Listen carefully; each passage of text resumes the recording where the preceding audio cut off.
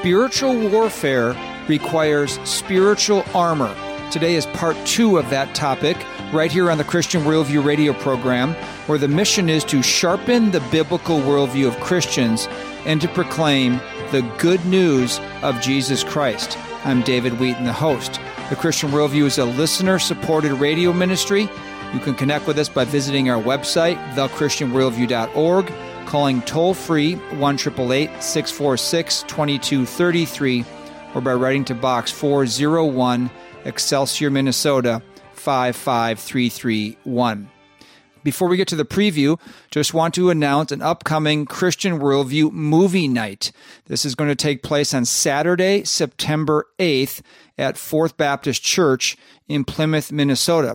The film we are going to be viewing that night is The Essential Church. You may remember that we've covered that recently on the program. This is an excellent documentary film that Christians and churches and elders and pastors of those churches need to see. So on Saturday, September 8th, 6 p.m., doors will open at Fourth Baptist Church. The film will start at 6:30. We'll take an intermission at 7:30 p.m. for refreshments and a mini dessert. And then we'll watch the second half of the film and conclude the evening with a pastor panel discussion about key takeaways from the film. You can come for a donation of any amount to the Christian Worldview. All you need to do is register at thechristianworldview.org or call us toll-free 1-888-646-2233. Be sure to invite the pastor and elders of your church to come to this event. We're also going to have DVDs of the film, The Essential Church, available, along with other resources. Now, if you're out of town and can't come to the event, you can still order the DVD of The Essential Church. Just go to our website, thechristianworldview.org, or give us a call, or you can also write to us to order Box 401, Excelsior, Minnesota 55331. Again, for a donation of any amount to the Christian Worldview. The second brief announcement is that we have the Christian Worldview Golf event coming up on Monday, September 18th. We would love to have you join us for this event. Even if you don't live in the area, we're going to have a way for you to participate in some way. We'll be announcing that in a couple weeks, but you can find out more at our website, thechristianworldview.org. All right, now to part 2 of our topic, spiritual warfare requires spiritual armor. In a way, one could call Satan's rebellion against God the original sin, for Satan was the one who tempted the first humans, Adam and Eve, to rebel against God, as Satan had already done. Ever since, Satan and the angels who joined him in his rebellion have been waging spiritual war for the souls of men and women. The Bible says Satan, quote, prowls around like a roaring lion, seeking someone to devour. That's from 1 Peter 5. He has one purpose, to keep the unsaved from being saved and the saved from being sanctified. Or Jesus put it this way, the thief comes only to steal and kill and destroy. I came that they may have life and have it abundantly. That's from John chapter 10. Satan and his demons, while powerful, are not all-knowing, all-present, and all-powerful like God. But if not personally attacking the believer, Satan and his minions count on the sinful allures of the world and the sinful desires of our flesh to tempt the believer out of obedience to God. Last week, in part 1 of Spiritual Warfare Requires Spiritual Armor, Matt Morrell, pastor of Fourth Baptist Church and School in Plymouth, Minnesota, which is our home church, and president of Central Seminary, explained the first 3 pieces of spiritual armor: the belt of truth, the breastplate of righteousness, and feet shod with the preparation of the gospel of peace. The Apostle Paul exhorted Christians to, quote, put on this armor in his letter to the Ephesian church. This week, in part 2, Matt will explain the final 3 pieces of armor: the shield of faith, the helmet of salvation, and the sword of the Spirit, which is the Word of God, along with the supply line of the spiritual armor, which is prayer. So we hope you will better understand the spiritual war taking place for your soul and the spiritual armor and weapon that God has provided for you to overcome.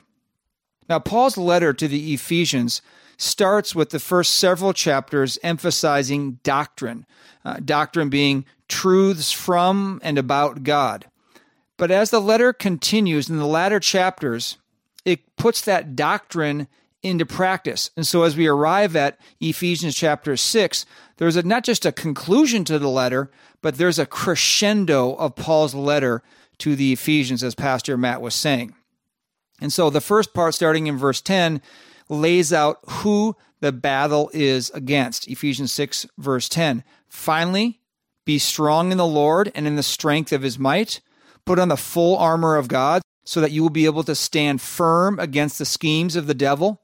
Verse 12, for our struggle is not against flesh and blood, but against the rulers, against the powers, against the world forces of this darkness, against the spiritual forces of wickedness in the heavenly places.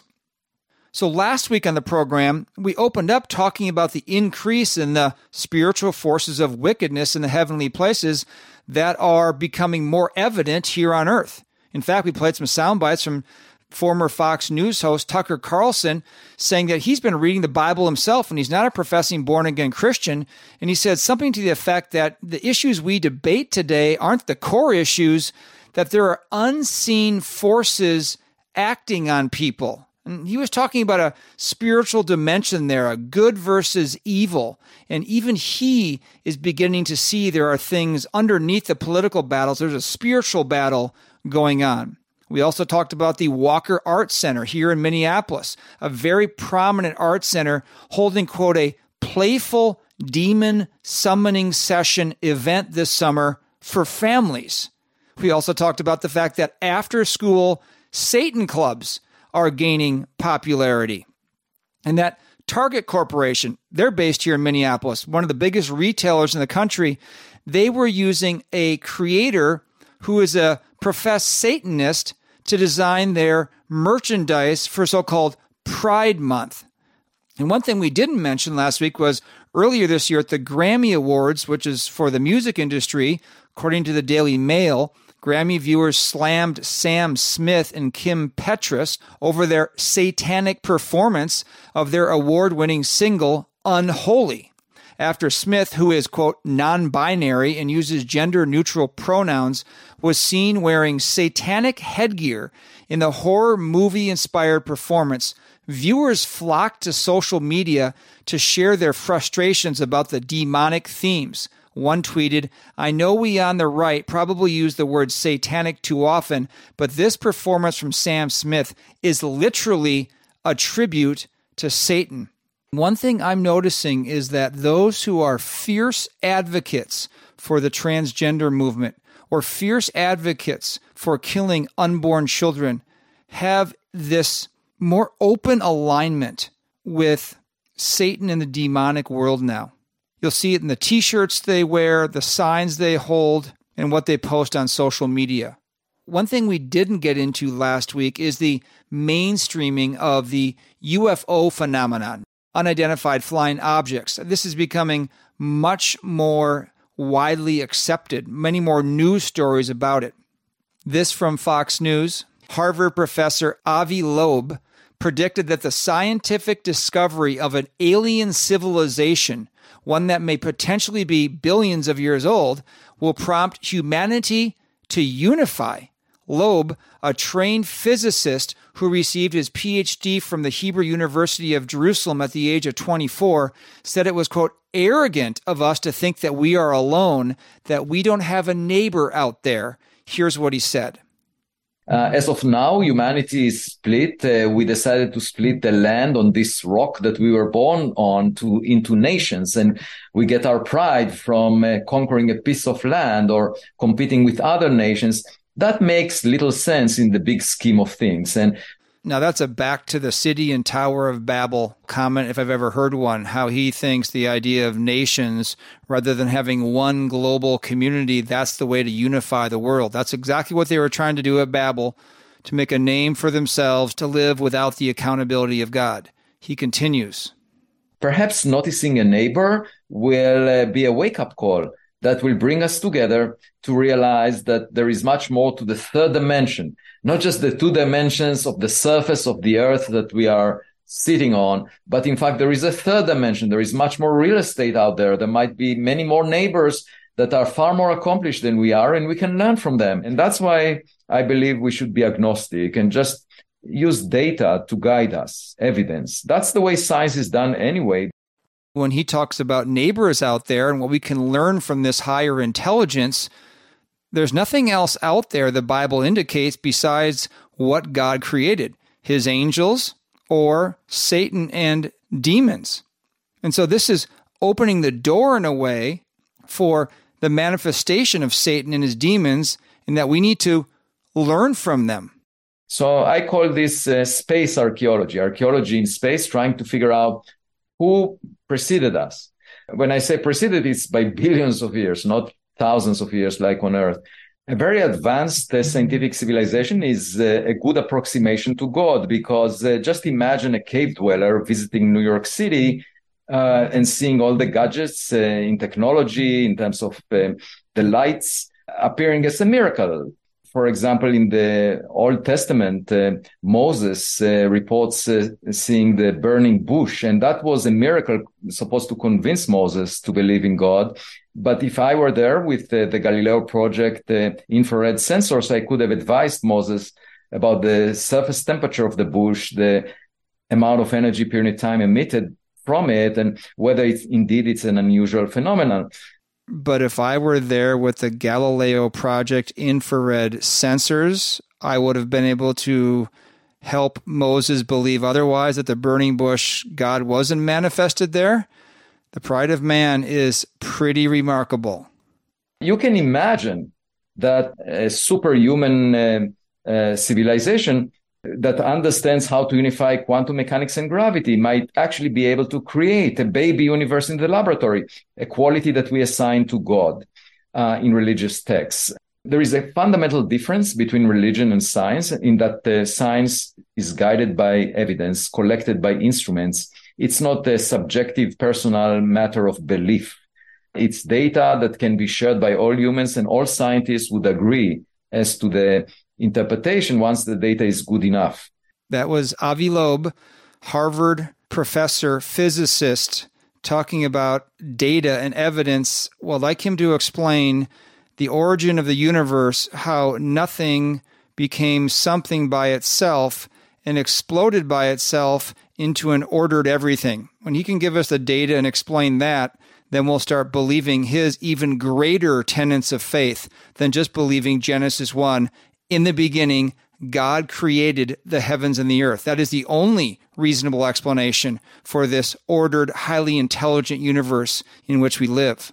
When he talks about intelligent life out there, or UFOs, there are really only two options. They're either a human, military, intelligent agencies, secret technology, or they're supernatural. It's either God and his angels or Satan and his fallen demons. There's no other life like ours in the universe, the Bible indicates. Otherwise, Christ would have needed to die for sin another time. And the Bible says that Christ only died once and will die once. Romans 6 says, knowing that Christ, having been raised from the dead, is never to die again, death no longer is master over him. For the death that he died to sin once for all, but the life that he lives to God. So this wider acceptance of aliens and the supernatural and the focus on it in the media and movies, not the kind of supernatural that is presented in Scripture, just conditions people for the signs and wonders to come from the Antichrist, or to possibly explain away the rapture of church-age believers. Moving on to Ephesians chapter 6, verse 13, here is the armor and the weapon that God provides. Therefore, because we're in this spiritual battle, take up the full armor of God so that you will be able to resist in the evil day, and having done everything, to stand firm. Stand firm, therefore, having girded your loins with truth, and having put on the breastplate of righteousness, and having shod your feet with the preparation of the gospel of peace. In addition to all, verse 16, taking up the shield of faith, with which you will be able to extinguish all the flaming arrows of the evil one, and take the helmet of salvation and the sword of the Spirit, which is the word of God. After this pause for some ministry announcements, Pastor Matt Morrell of Fourth Baptist Church in Plymouth, Minnesota will join us to explain these 3 final pieces of armor that will help you stand firm against the schemes of the devil. You are listening to the Christian Worldview radio program. I'm David Wheaton. God's truth is enduringly true throughout all the generations. It transcends culture. The church is always going to be an embattled people. If it's swimming with the tide, it's not being the church of Jesus Christ. Look to the past, learn from the past, because the whole world lies in the power of the evil one. That was from the just-released documentary, The Essential Church, which chronicles how 3 churches followed God's command to gather during the pandemic rather than comply with arbitrary government mandates. Normal retail is $12.99 plus shipping for this 2-hour film. For a limited time, you can order the DVD for a donation of any amount to the Christian Worldview. Order at thechristianworldview.org or call toll-free 1-888-646-2233 or write to Box 401, Excelsior, Minnesota 55331. You may recall that last year, the Christian Worldview had the opportunity to expand to new markets, such as Salem stations in Los Angeles, Phoenix, Denver, Atlanta, and Washington, D.C., Life-Changing Radio Network in the Northeast, and American Christian Network. We expanded for one purpose, to reach new listeners with the biblical worldview and the gospel. If you listen to the program on one of these stations, we are asking for your help, as we are well behind recouping our cost of airtime through listener support. We are praying for new Christian Worldview partners who will help us remain on the air in these markets. The next few months are critical as we evaluate whether to continue or discontinue on these stations, and we are trusting God, whatever His will. If you'd like to help, please call us toll-free 1-888-646-2233 and tell Rosie you'd like to become a Christian Worldview partner, or go to thechristianworldview.org and click on Donate.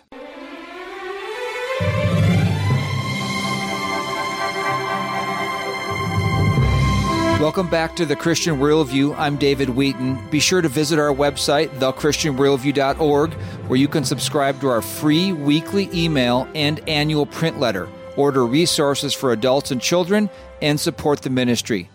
Today is part 2 of our topic, Spiritual Warfare Requires Spiritual Armor, and Pastor Matt Morrell of Fourth Baptist Church in Plymouth, Minnesota is our guest. Matt, let's get on to the next piece of spiritual armor, which is the shield of faith. This is in Ephesians 6, verse 16. In addition to all, taking up the shield of faith, with which you will be able to extinguish all the flaming arrows of the evil one. Some of the things you said about this are, what is the shield of faith? You said, it's the shield, which is faith. You said it's not a round shield like Captain America, but it's a rectangular shield that one can hide behind.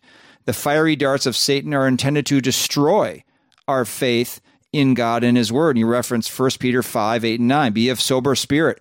Be on the alert. Your adversary, the devil, prowls around like a roaring lion, seeking someone to devour.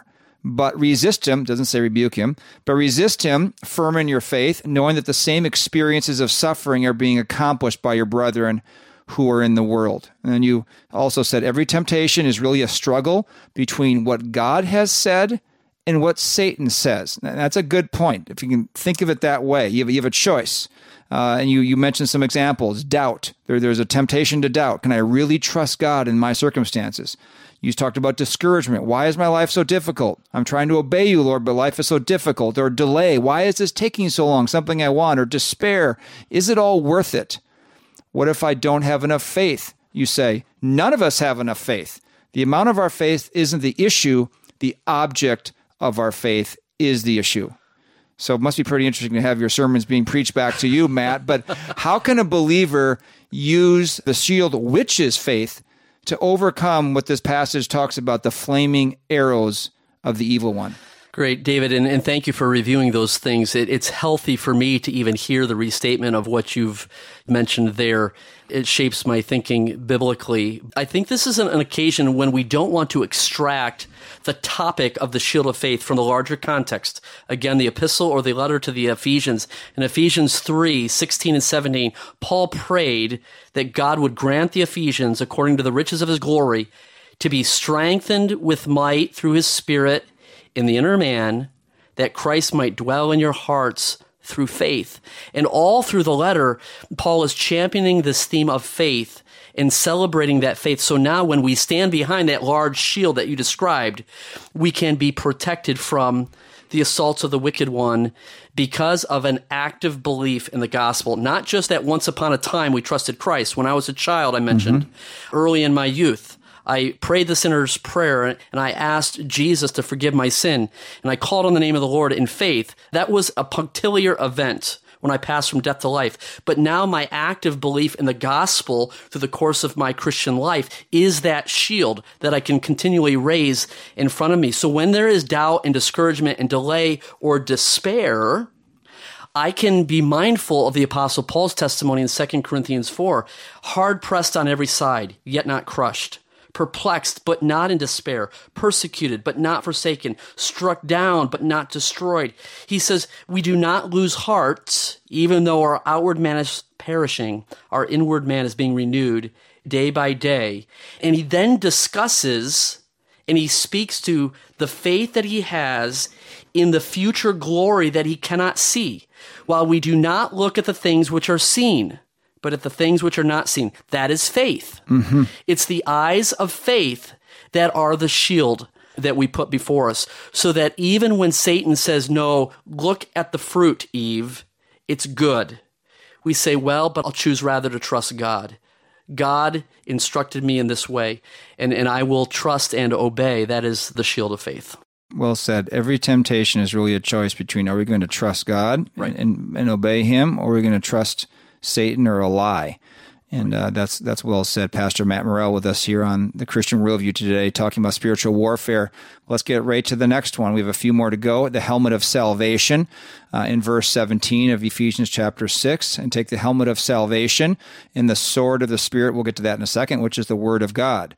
You said in your message on this topic, on this piece of armor, our salvation isn't just the forgiveness of sin's penalty or the victory over sin's power. It is ultimately the deliverance from sin's presence for all of eternity.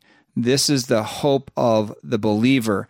And again, the helmet of salvation, you kind of pulled it and defined it a little more according to probably the original language, the helmet which is salvation.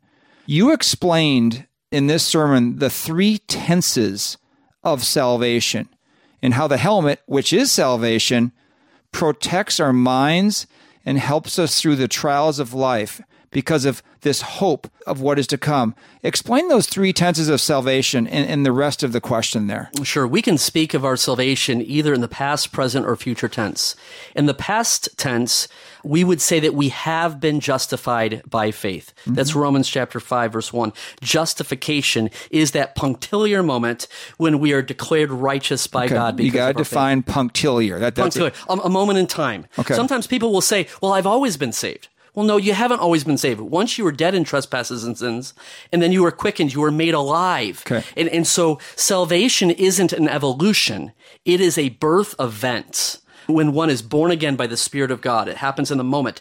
And that moment of salvation is justification. That's the past tense we might speak to. But then there's the present tense of salvation. We would use the term sanctification. And this is the point of spiritual growth, which we are being conformed to the image of Jesus Christ. 1 Corinthians 1:18 says, the message of the cross is foolishness to those who are perishing, but to us who are being saved, it is the power of God. This is that present aspect of sanctification. But then the future aspect of our salvation, that's glorification.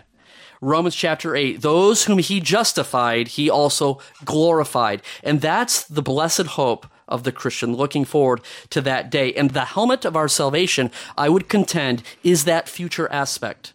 It's the glorification.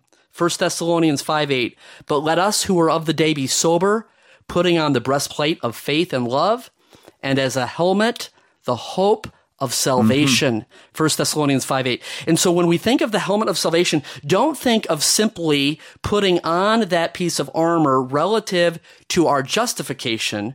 Think of putting on that helmet of salvation also in reference to our sanctification, but ultimately our glorification, that future hope. In Hebrews 11, by faith Moses, he refused to be called the son of Pharaoh's daughter, choosing rather to suffer affliction with the people of God than to enjoy the passing pleasures of sin. He esteemed the reproach of Christ greater riches than the treasures of Egypt, for he looked to the reward. That is, his helmet of salvation was a hope-filled look to the reward, looking forward to that future date. And I think that helmet of the hope of our salvation is what's being described in Ephesians 6.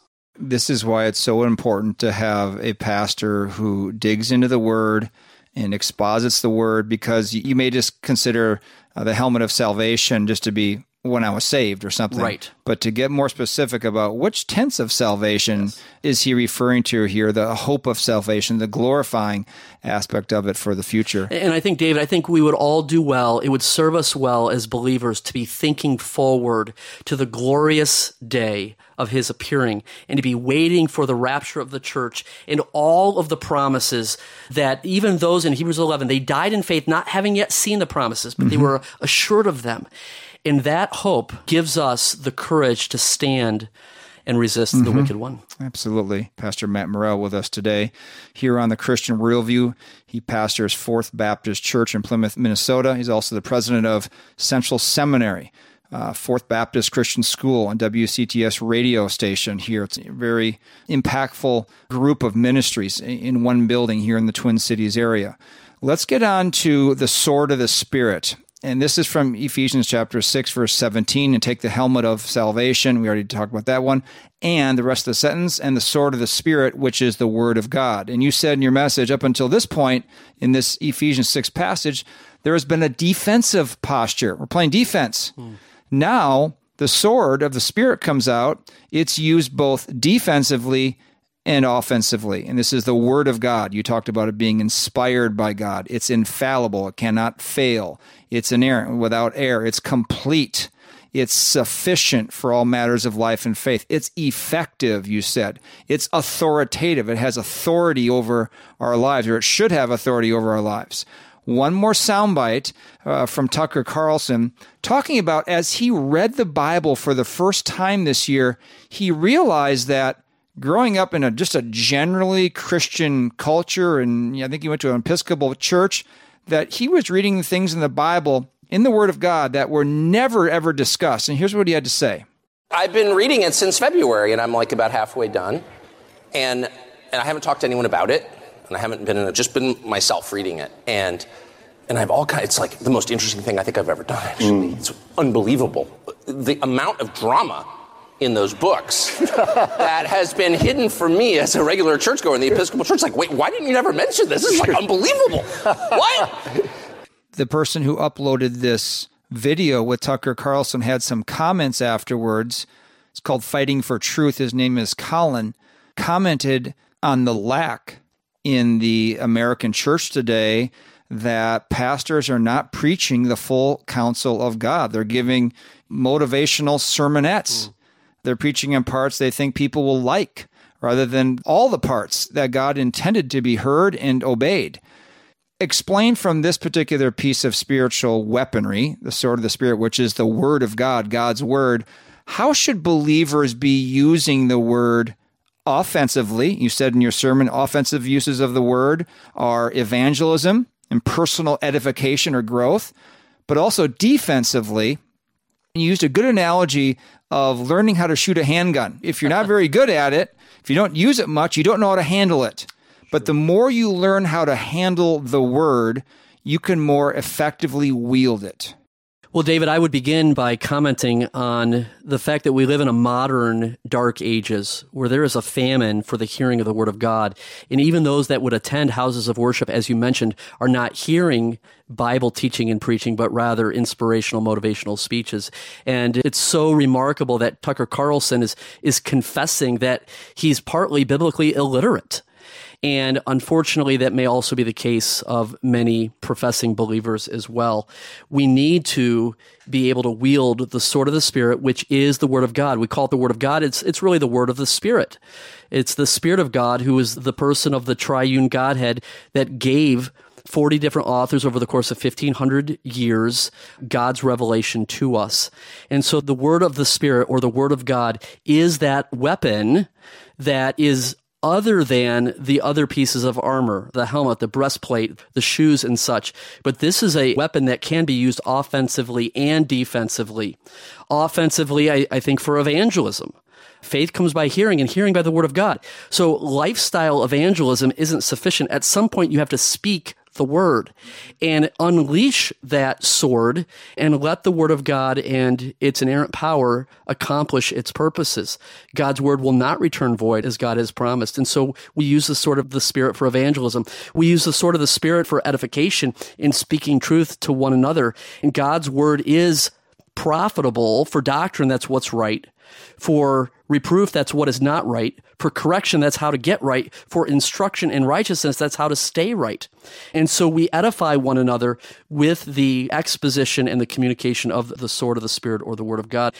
And then also defensively. It's not only offensively, but it's defensively. And again, I would cite Jesus' defense in the wilderness when Satan tempted him.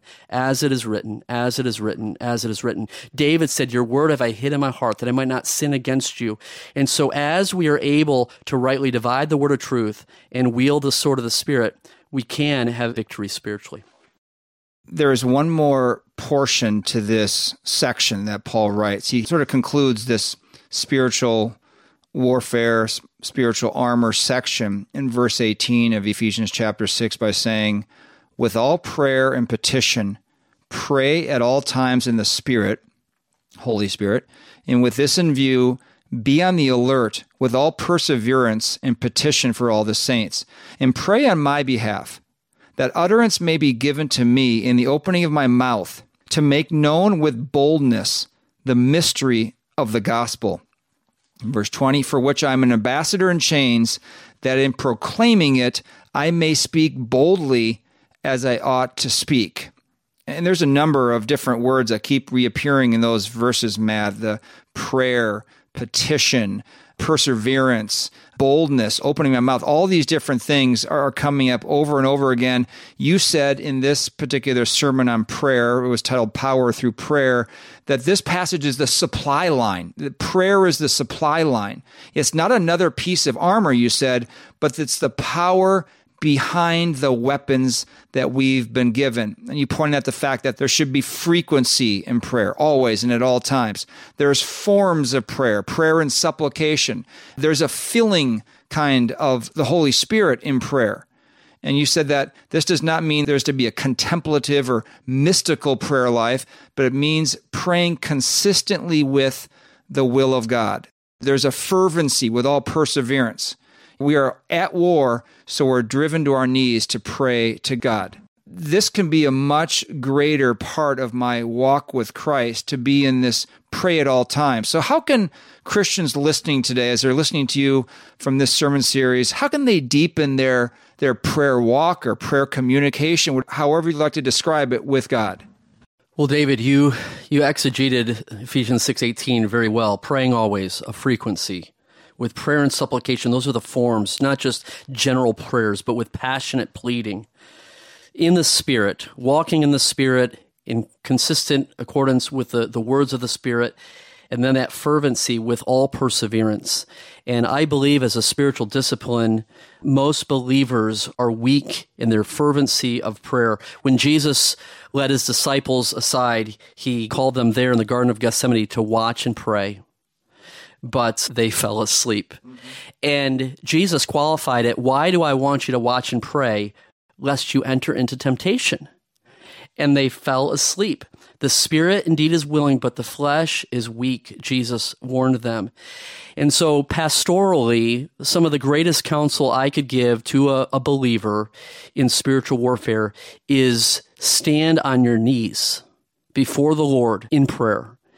Because as this battle, this thermonuclear war against the wicked one, it is not going to be the devices of man, it's not going to be the wisdom of man, but it's going to be as the people of God on their face, on their knees before God, pleading with God for victory and drawing power, that source that you just described, so that we can stand against the wicked one. Matt Morrell, the pastor of Fourth Baptist Church in Plymouth, Minnesota, is our guest. We have more with him coming up after these ministry announcements. You are listening to the Christian Worldview radio program. I'm David Wheaton. There is a war ongoing. There are two sides in this war. There are those who are with Christ, and there are those who are against Christ. And sometimes it's not always easy to see the difference. But as we go through this information about the Great Reset, I think you'll find out very quickly what side these Great Resetters are on. Their own words condemn them. Know that this has implications for everything, for education, for health care, for your job, for business, for government, for law, for property rights, the social contract, as Klaus Schwab will explain. That was journalist Alex Newman speaking at our recent Christian Worldview Speakers Series event on being informed and prepared for the Great Reset. Alex's presentation is full of sound bites from those who are seeking to transform the world into a godless dystopia. You can download the audio of the event or order a USB thumb drive by going to our website, thechristianworldview.org, or calling toll-free 1-888-646-2233. David Wheaton here, inviting you to the Christian Worldview Golf event on Monday, September 18th at Woodhill Country Club in Wayzata, Minnesota. This is a rare opportunity to experience a classic course in immaculate condition with challenging greens in a beautiful setting, all in support of the Christian Worldview radio program. Golfer registration includes lunch on the lawn, practice range, player gift, and 18 holes with cart, followed by a meal and awards. Bring a foursome, or we can fit you into a group. There are also many sponsorship options, whether you are golfing or not. We hope to see you Monday, September 18th. Registration deadline is 1 week prior. To find out more and to register, visit thechristianworldview.org or call 1-888-646-2233. That's 1-888-646-2233 or thechristianworldview.org.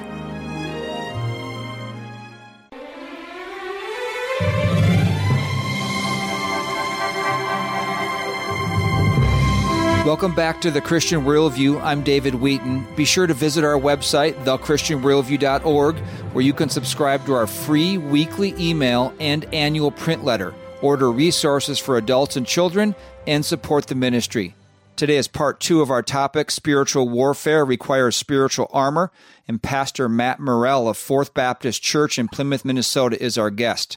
Final question for you, Matt. What is your exhortation for believers as they've heard some of the highlights of this passage today?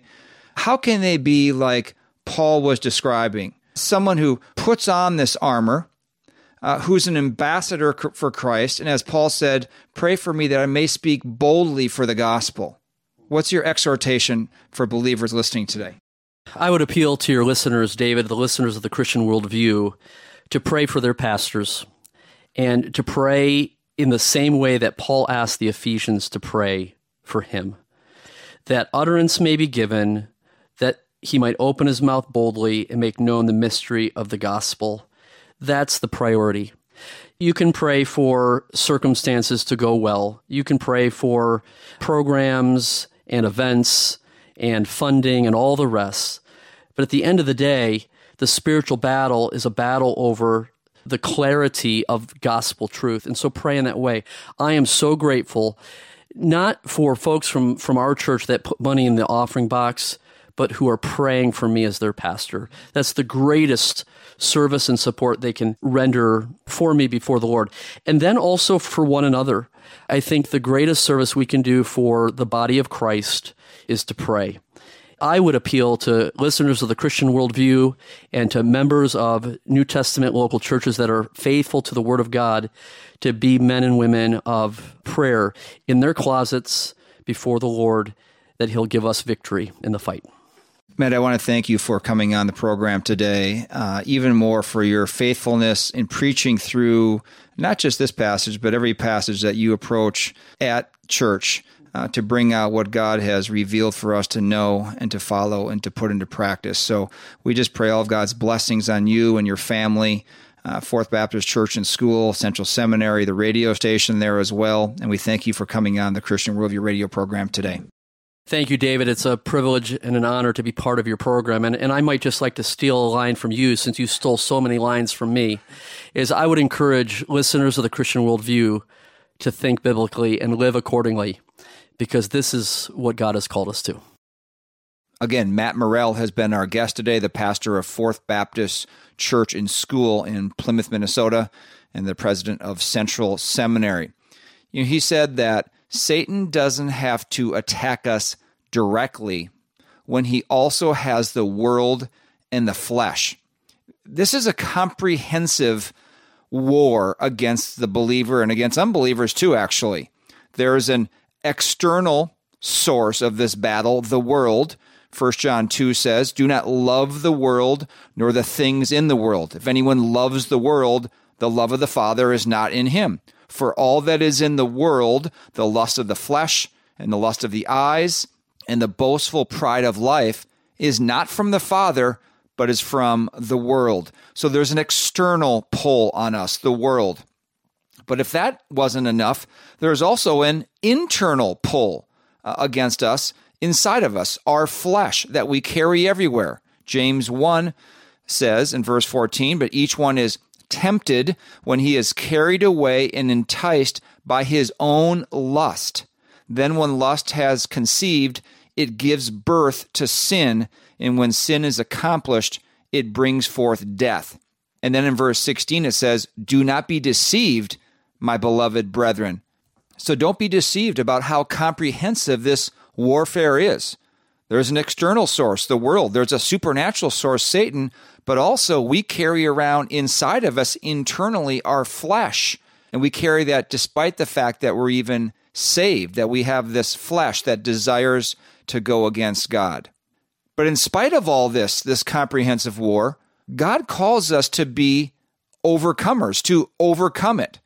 1 John 5, verse 4 says, "For whatever is born of God overcomes the world." There's the key. You must be born of God. You must be born again to have the ability to overcome the world, the flesh, and the devil.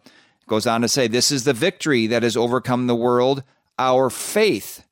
Who is the one who overcomes the world? But he who believes that Jesus is the Son of God.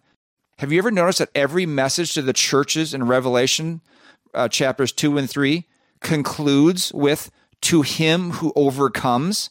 For example, Revelation 3:21, "He who overcomes, I will grant to him to sit down with me on my throne, as I also overcame and sat down with my Father on his throne." True believers overcome. They have victory over the world, the flesh, and the devil. It doesn't mean they never sin, but when they do sin, they repent of that sin, and with God's help, they get back on track, persevering in the battle. Now, non-believers and tares, those who profess to be Christians but aren't truly saved, have little concern for overcoming the world, the flesh, and the devil. They don't think the world is sinful and evil. They like what it offers. They don't think their own flesh is sinful. They don't think mankind is inherently sinful. You'll hear things like, well, you got to go with your gut. You got to be who you are. Love is love. So they de-sin sin. Or they don't believe in or focus on any kind of literal Satan and demonic forces that are trying to destroy people.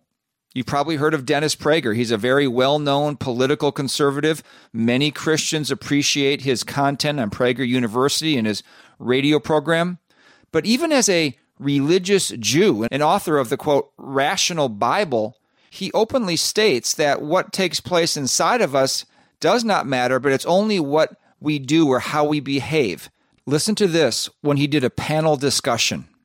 I am less interested in the interior person, morally speaking, than you are, and probably any of you are. And it's largely, I do believe, because I come from a behaviorist, law-based religion. We care how you act. That's why we don't have a claim that if you look at another woman with lust, it's as if you've committed adultery with her. And I thank God for America's Christians. And Maimonides said if it weren't for Christians, the world wouldn't know about the Torah. So I'm a big Christian fan.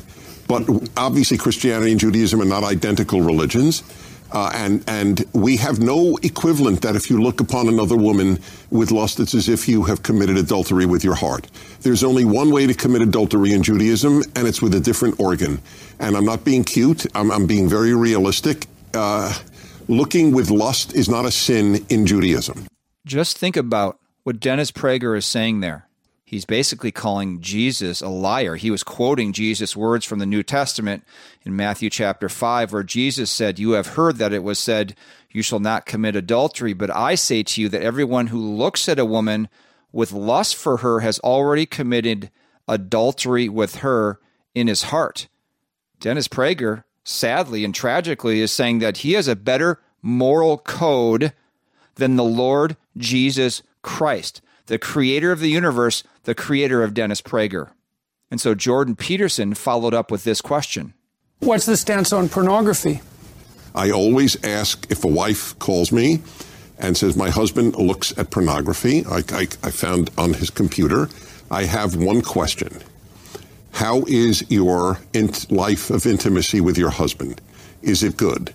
In other words, is the pornography in lieu of you or in addition to you? Mm-hmm. And I know this is not a religious answer, and mm-hmm. I'm not even giving a religious answer. I'm giving what I think is a moral and realistic answer. If pornography is a substitute for one's wife, it's awful. If it's a substitute for adultery, it's not awful. That was a fallen human reasoning answer.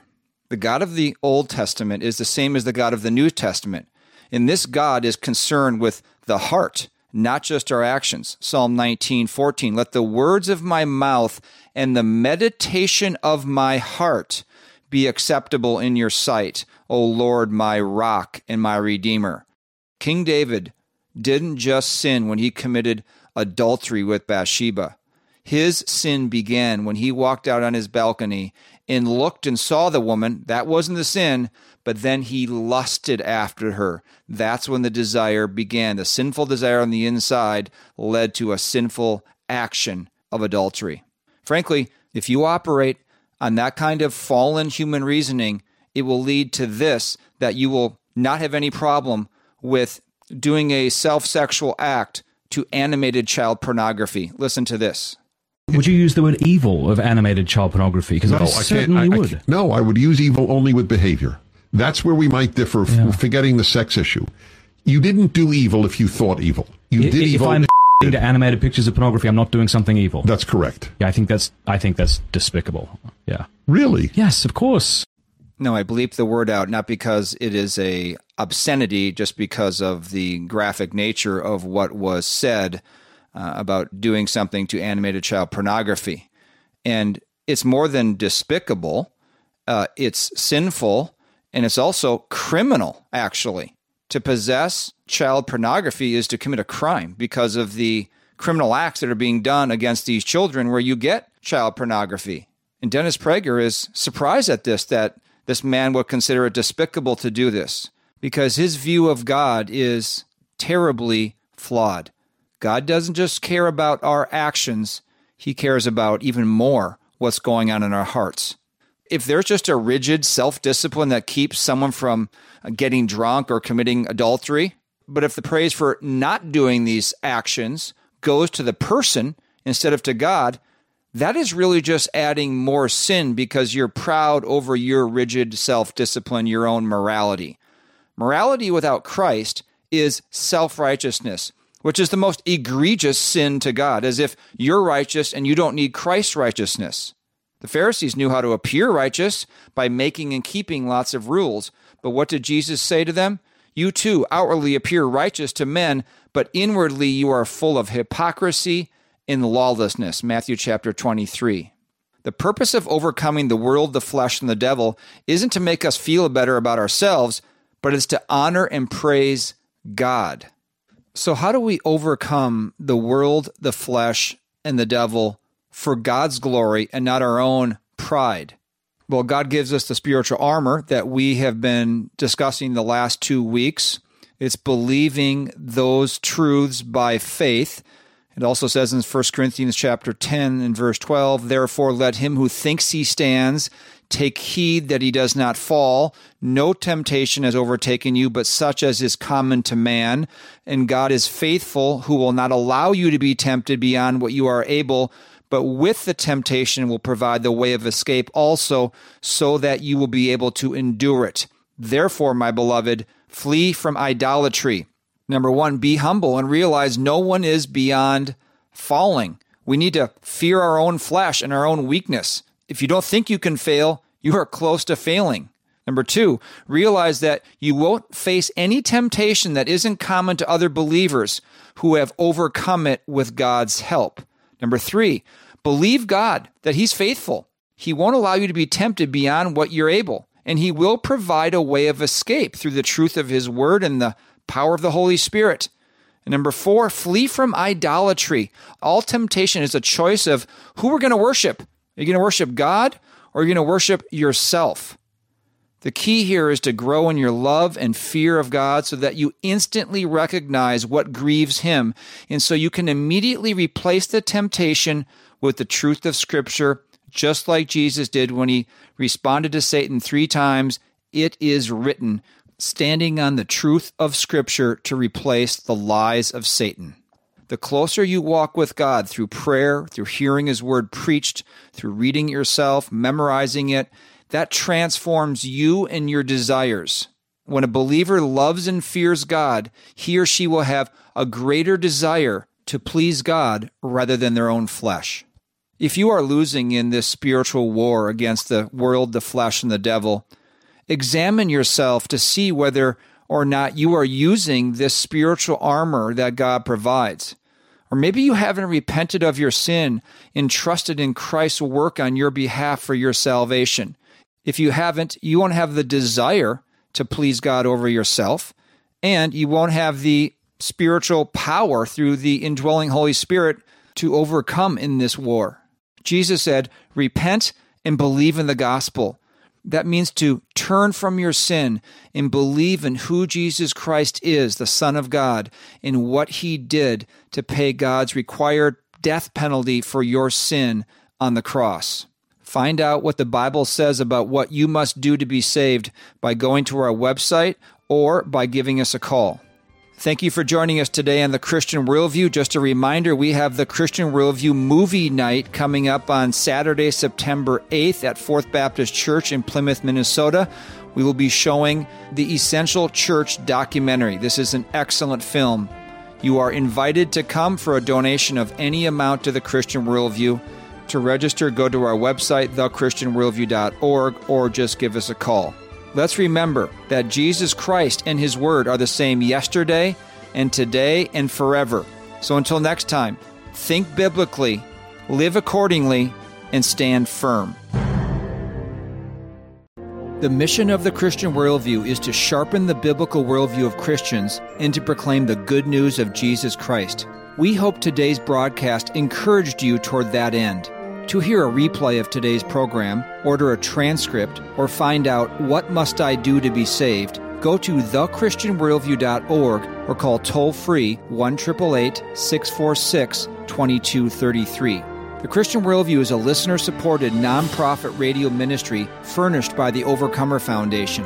To make a donation, become a Christian Worldview partner, order resources, subscribe to our free newsletter, or contact us, visit thechristianworldview.org, call 1-888-646-2233, or write to Box 401, Excelsior, Minnesota 55331.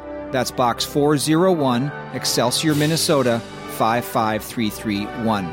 Thanks for listening to the Christian Worldview.